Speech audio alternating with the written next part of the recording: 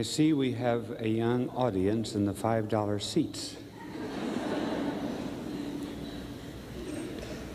I don't know how interesting this is going to be for you because I'm going to use some big words, but I will explain them.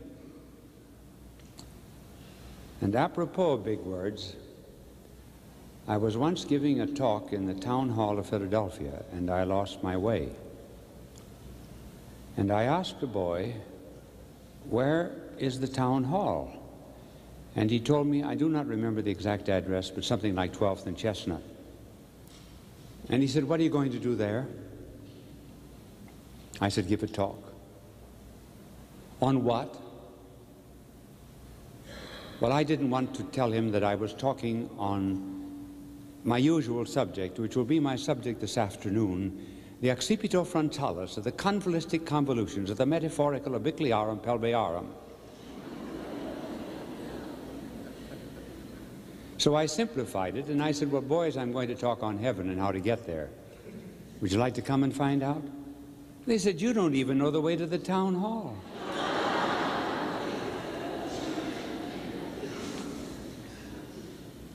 And another story comes to my mind about big words. I began my teaching career in England,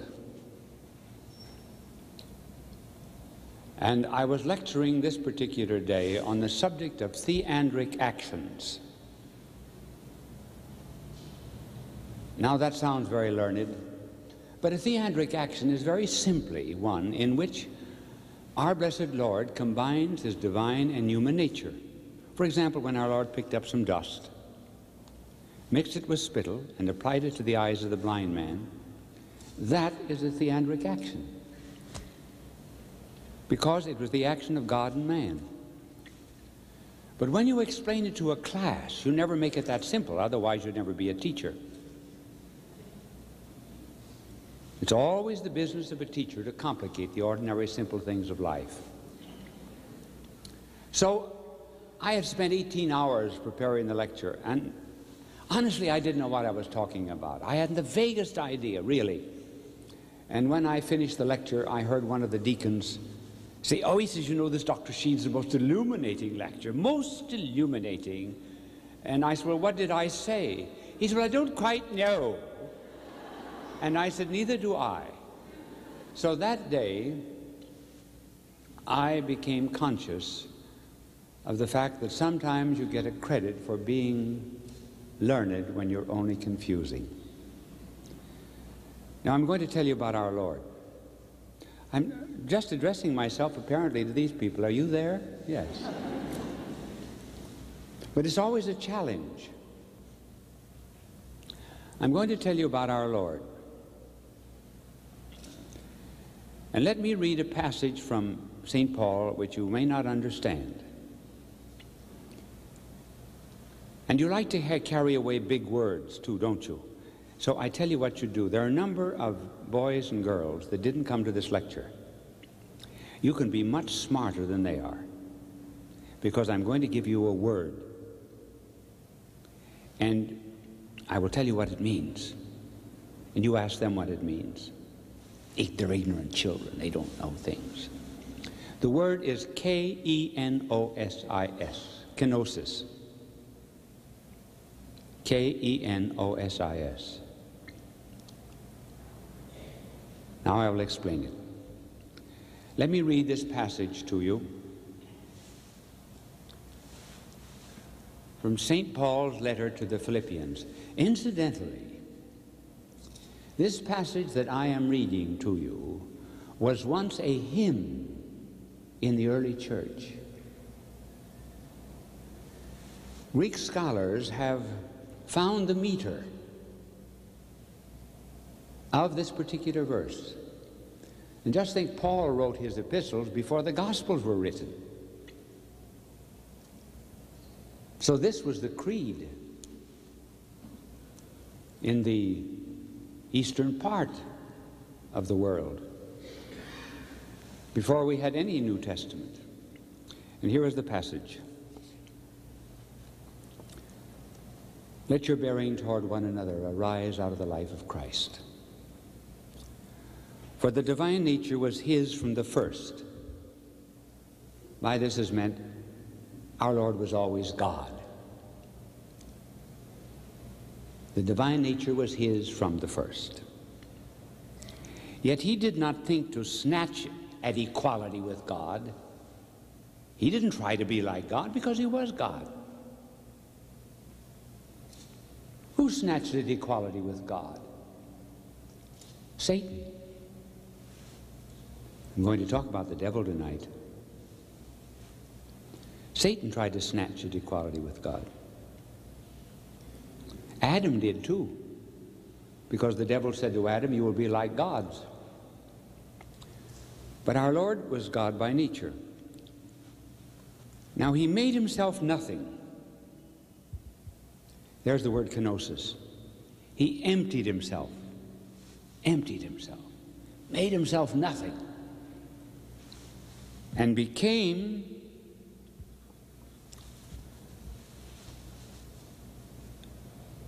assuming the nature of a slave. A slave. What does a slave do? A slave does two things. He does dirty things and hard things. So our blessed Lord, who was always God, became man. That meant that he emptied himself of his glory. He humbled himself, became nothing, became a zero. I'm going to give you an example now that you young people can understand. Suppose you had the power to dispossess yourself of your body and just keep your soul. And suppose you wanted to have a kenosis, an emptying. And you would put your soul into the body of a dog.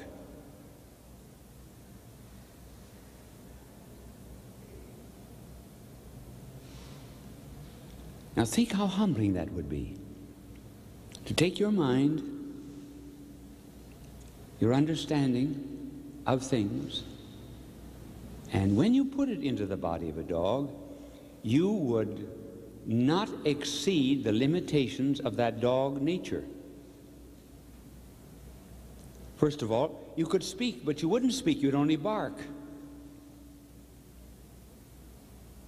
You would have reason, you would know the right things to do, but you just follow instinct.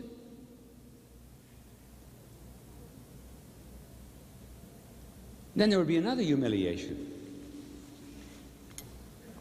You would have to spend the rest of your life with dogs. Run with a pack.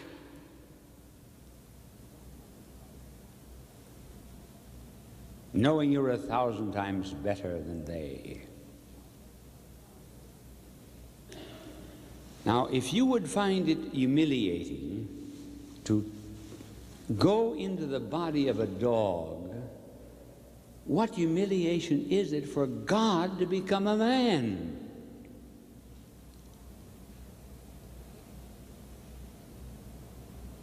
And when he takes this human nature, he resolves hardly ever to exceed the limitations of this human nature. So God can suffer. When people suffer today, they say, well, does God know anything about pain? Does God ever go without food for 3 days? Or 10 days? Did God ever thirst? Does God know anything about the wounds of those that are brought into accident wards and hospitals? Was God ever ridiculed and mocked? Was he ever in exile? Does God know what it is to be in prison? Yes. When he became man, he could suffer. And then in addition to that humiliation, he had to spend his life with men. Now, you children know that sometimes if you don't know the answer to a question, the teacher may get impatient because she finds it hard to be with dumb kids. Now, think how hard it is for God to be with dumb men. This infinite intelligence with those who are tardy of understanding. And they would ask him, what's the meaning of this simple parable? Now, this is the person of our Lord, and this gives you some idea of what Christmas is. Because you see God in the form of a babe. Now, why did he take upon himself our nature? St. Paul says he became a slave. And the slave does hard things. Well, our Lord became man in order to transfer to himself our burdens. Now, what is transference? I'm sure many of you have seen that picture of a boy carrying another little boy on his back. And he said, he's not heavy, he's my brother. That is transference. Now, our blessed Lord transferred 3 evils to himself. All the evils of the world can be reduced to 3. Physical evil, like pain. Mental evil, like being mentally handicapped. Moral evil, like guilt or sin. Now let's follow the life of our Lord and see how he transferred ills to himself. First of all, physical ills.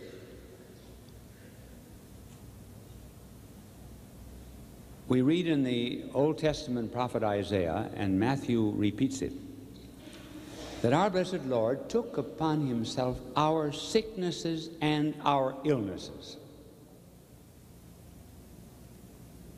Was our Lord ever sick? Very likely not.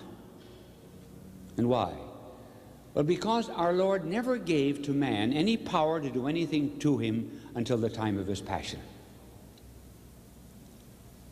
The moment he said now, as he went into the garden, then men could do to him as they willed. But up until then, they tried to throw him over a hill. He walked through the midst of them. 3 times they attempted to stone him without effect. How then, if our Lord was never sick, could he take upon himself our sicknesses and our illnesses?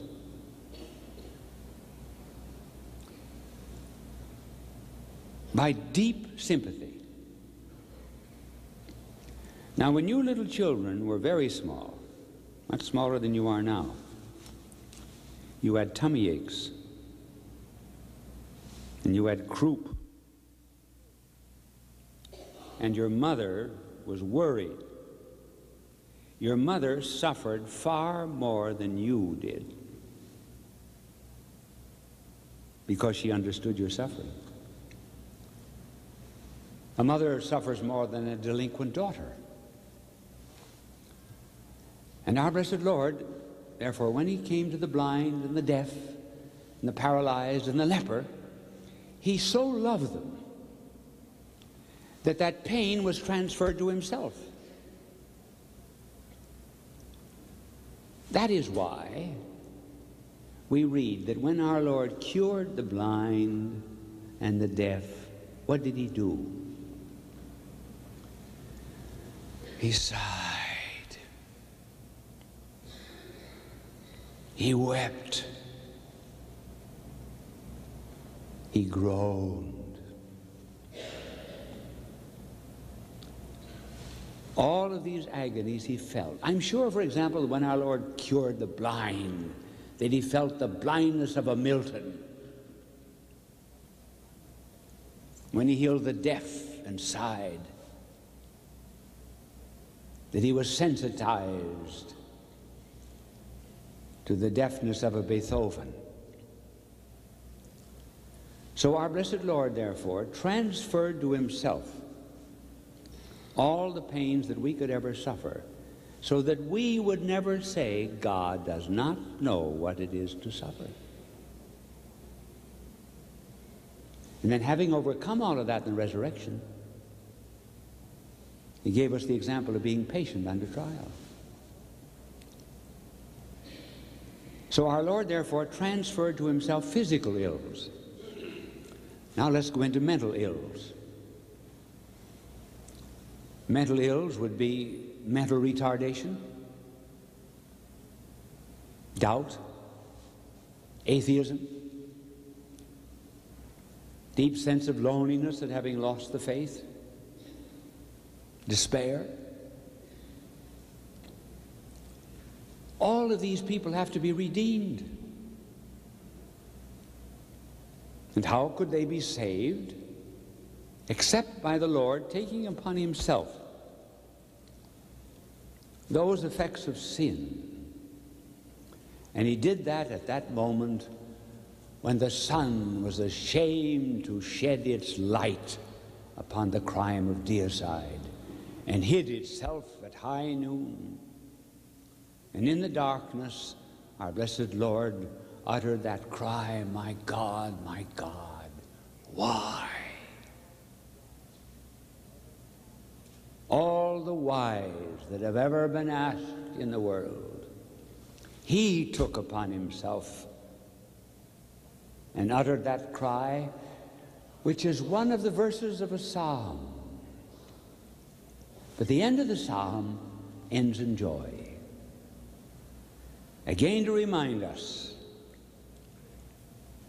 that mental ills as well as physical ills can be borne in the light of the resurrection. And then he took upon himself moral ill or guilt. This was the principal reason for his coming. We owe a debt to God, a debt we cannot pay. Our Lord takes this debt upon himself. As a matter of fact, we deserve death because of sin. So our Lord takes death as a penalty upon himself. And he allowed, therefore, in the garden all the sins of the world to enter into his soul. I think all of the thefts of the world were put into his hands as if he were guilty. All the blasphemies of the world soiled his lips as if he had spoken them. And the agony of that guilt, being innocent, was so great that it brought from out of his body drops of blood falling upon the crimson olive roots of Gethsemane, making the first crimson rosary of redemption. And then on the cross, paying the ultimate debt of death. And how explain innocence taking upon himself our sin? Well, let us go to the Burma Road, World War II. A number of Japs had prisoners under their custody, and at the end of the working day, the Japs noticed that a shovel was missing. They gave an order that unless the shovel was returned within 5 minutes, 10 men would be shot. At the end of 3 minutes, no one admitted the guilt. Then one man stepped forward and he was beaten to death. When they got back to the camp, they found all the shovels.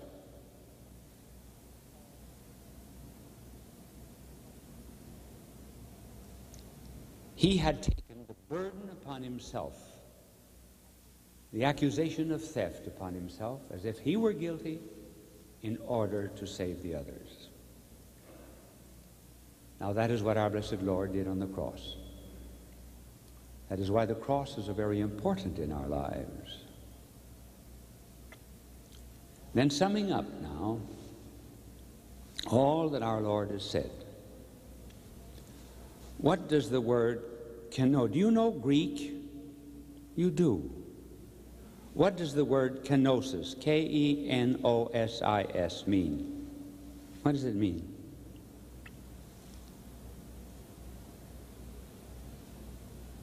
Empty.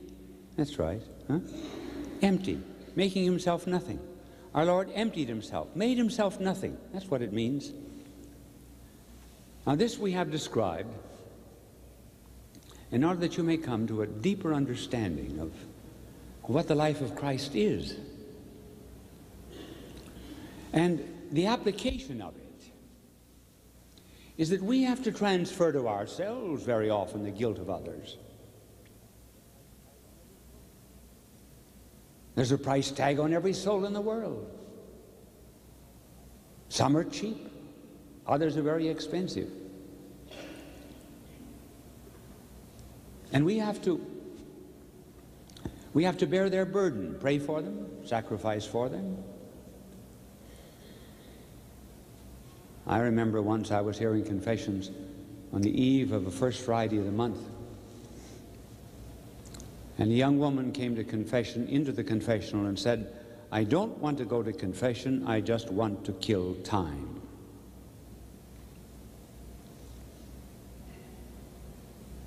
And I said, how much time do you want to kill? She said, about 5 minutes. Who are you fooling besides God? She said, my mother. She thinks I'm going to confession. And I said, are you afraid? She said, yes. Oh, I said, I could make your confession for you if I saw you. She said, wise guy, eh? I said, I don't know. Let's see. Give me a chance. Let me pull aside the screen, turn on the light, and take a look at you. I said, you're a prostitute. She said, that's right. That is my life. But that's not all. Something else much more serious. I begged and pleaded with her, to no avail. I asked her to go up and kneel at the communion rail for a few minutes.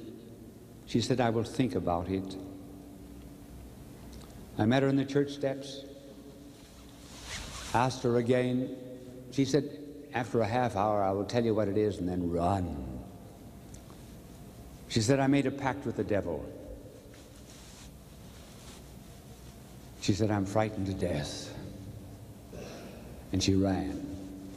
I heard confessions that night, and I asked every penitent if they would say a rosary for the conversion of a sinner. One refused. Interesting that one should refuse.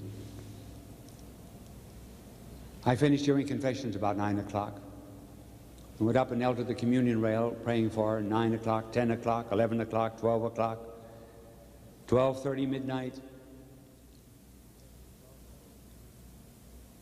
And I heard the church door open. It was this girl. I went back into the confessional, and she went to confession. Here was a transference of someone else's guilt to another. Hence the importance of praying for one another, particularly for those who have morally and spiritually lapsed. Just as the clouds will pick up moisture from the sea and carry it over a mountaintop and then drop it on arid land, so too the prayers that we offer are carried by the Spirit and dropped on other souls that need it. The whole work of redemption is therefore being carried on. I may possibly, in another talk, show you how, in a very special manner, the cross is magnified in our own lives. But let the conclusion of this meditation be one gratitude to the Lord for humbling himself, making himself a zero for us, dying for us, and then giving us his life. For after the resurrection, he appears to us and then sends his Spirit. And we live by that Spirit of Christ. Familiarize yourself with his life. Read the Gospels.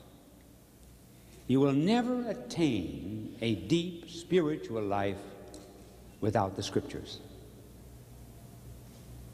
and particularly the New Testament. Read them in silence. Read them in the family. In silence, we best discover God. And once in your own personal life, you begin to see that our Lord is not a teacher, not a revolutionist, not a sociologist. Our Lord is first and foremost a Savior. He saves us from our sins. And that's the reason, for example, the church, after we were speculating for a few years of having children go to communion without confession, the church officially suggested confession before communion. Why? Because who were the children receiving anyway? A Buddha? Who is Christ? If he isn't a Savior, he isn't anything. Well, you say children have no sense of sin. No. Just now there's a little girl down there, 2 or 3 years old. How old is she? 2, 3, 4? How old? 9. Glory be to God. You certainly don't look that old. Oh, if there's a 2 or 3-year-old here, you know, suppose a mother, and I'm sure it's true of you, suppose your mother said to you, "Mommy doesn't love you anymore." Tears would flow. Why? Because the child understands broken relationship. That's the essence of sin.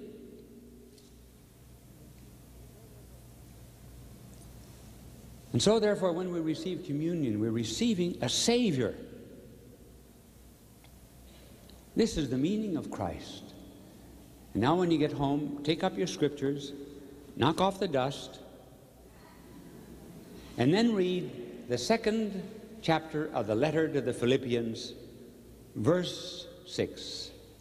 And you will recall the sermon that I preached to you today, and then you'll be helped to remember the word kenosis. God love you.